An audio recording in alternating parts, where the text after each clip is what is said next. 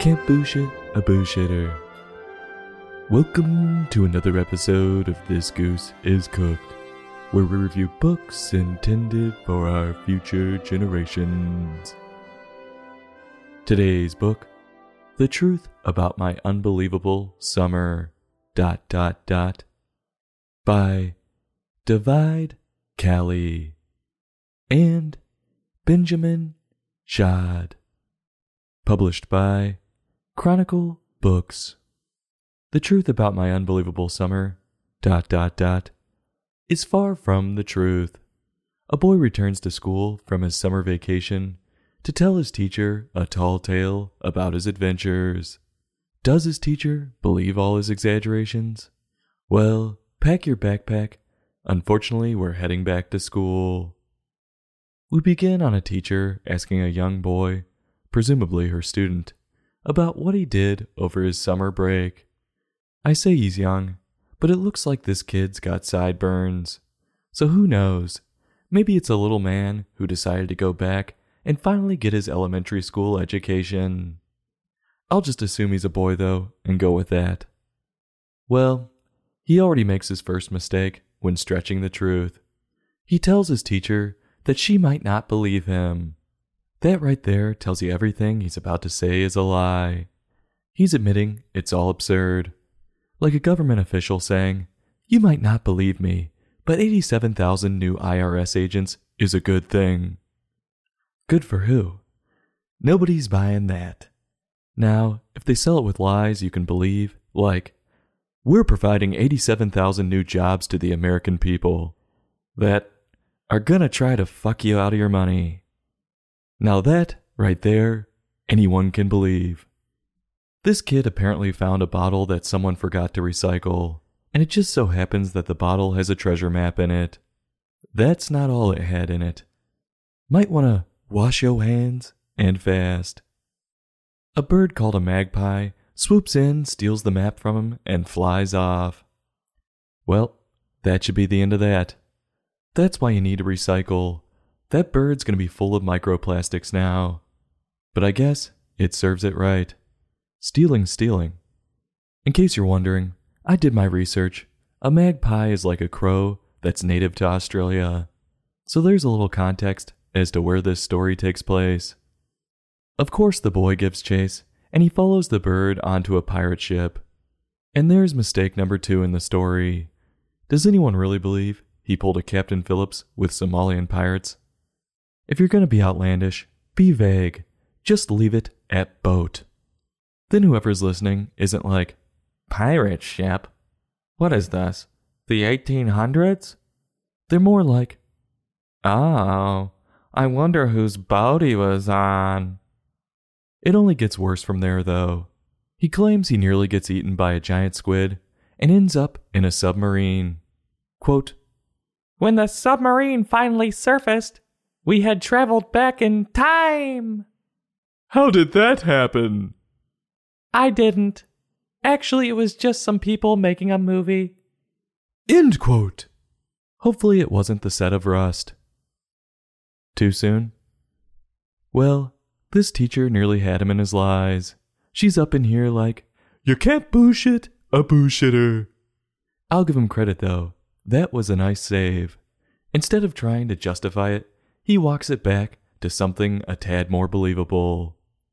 In the picture, we see the boy popping open the hatch under a bridge, and quite literally, shit is being dumped on his head. Maybe he did travel back in time, and it's the Dave Matthews Band dumping shit out of their tour buses again in Chicago. Just don't look up with your mouth open. Obviously, a lot of this doesn't add up. Somehow, one of the actresses on set knew exactly where his map was, and this allows him to continue his treasure hunt. That might be the most unbelievable thing so far. How the hell did she know where his treasure map was? There's more holes in this story than the book holds. Shia LaBeouf would be impressed. The boy snaps this back to reality when he explains that he got chased by mummies in Egypt, and then his inventor uncle picks him up in a prototype spaceship that shoots them to outer space. And then his uncle had finally had enough of him. Quote, My uncle dropped me off on a deserted island where the magpie stole my map again. End quote. Gotta keep your head on a swivel. That's on you, big guy. Fool me once, shame on me. Fool me twice, not gonna fool me again. But what strikes me about this situation is, what did he have to do for his uncle to strand him on some deserted island to die? Or at least pull a castaway? This kid must be trouble. Did he point out flaws in his uncle's invention? Did he try to kill his uncle? Or worse, did he forget to put a Ukrainian flag in his Twitter account? Well, I guess we'll never know. The chase continues all over the world and leads the boy back to the beach where he found the map. And what do you know? The X was right there the whole time. Seems like a whole hell of a lot of unnecessary shit for an X that was right next to your beach towel. He needed a map for that? Seriously? What was in the treasure chest, you ask? It was a pair of goggles and snorkels for his dog and him. You mean he nearly lost his life several times for that? If I was him, I would stay indoors for a while after this. Wait, what? The story ends on a bombshell. At the beginning of the summer, his teacher was hiding behind a boulder at the beach and set him up with the phony treasure map in a bottle bit. At this point, this teacher can only be thinking of one of two things. She either hated this kid just as much as the uncle, and was most likely working with the uncle in a conspiracy to kill the kid without a trace, and was thinking, "Shit, you mean it didn't work? I've gotta go in hiding." Or she was standing there listening to this story like, "What the hell? How the hell did you miss the X? I wanted to give you something to do for 15 minutes, but I didn't know it would almost end your life. Remind me never to do this again." Talk about a backfire. The lesson here is twofold. 1. Imagination is one hell of a time waster. Not only did this kid have fun wasting his time over the summer on his made-up adventures, but he also wasted our time telling us this awful tale that was devoid of reality.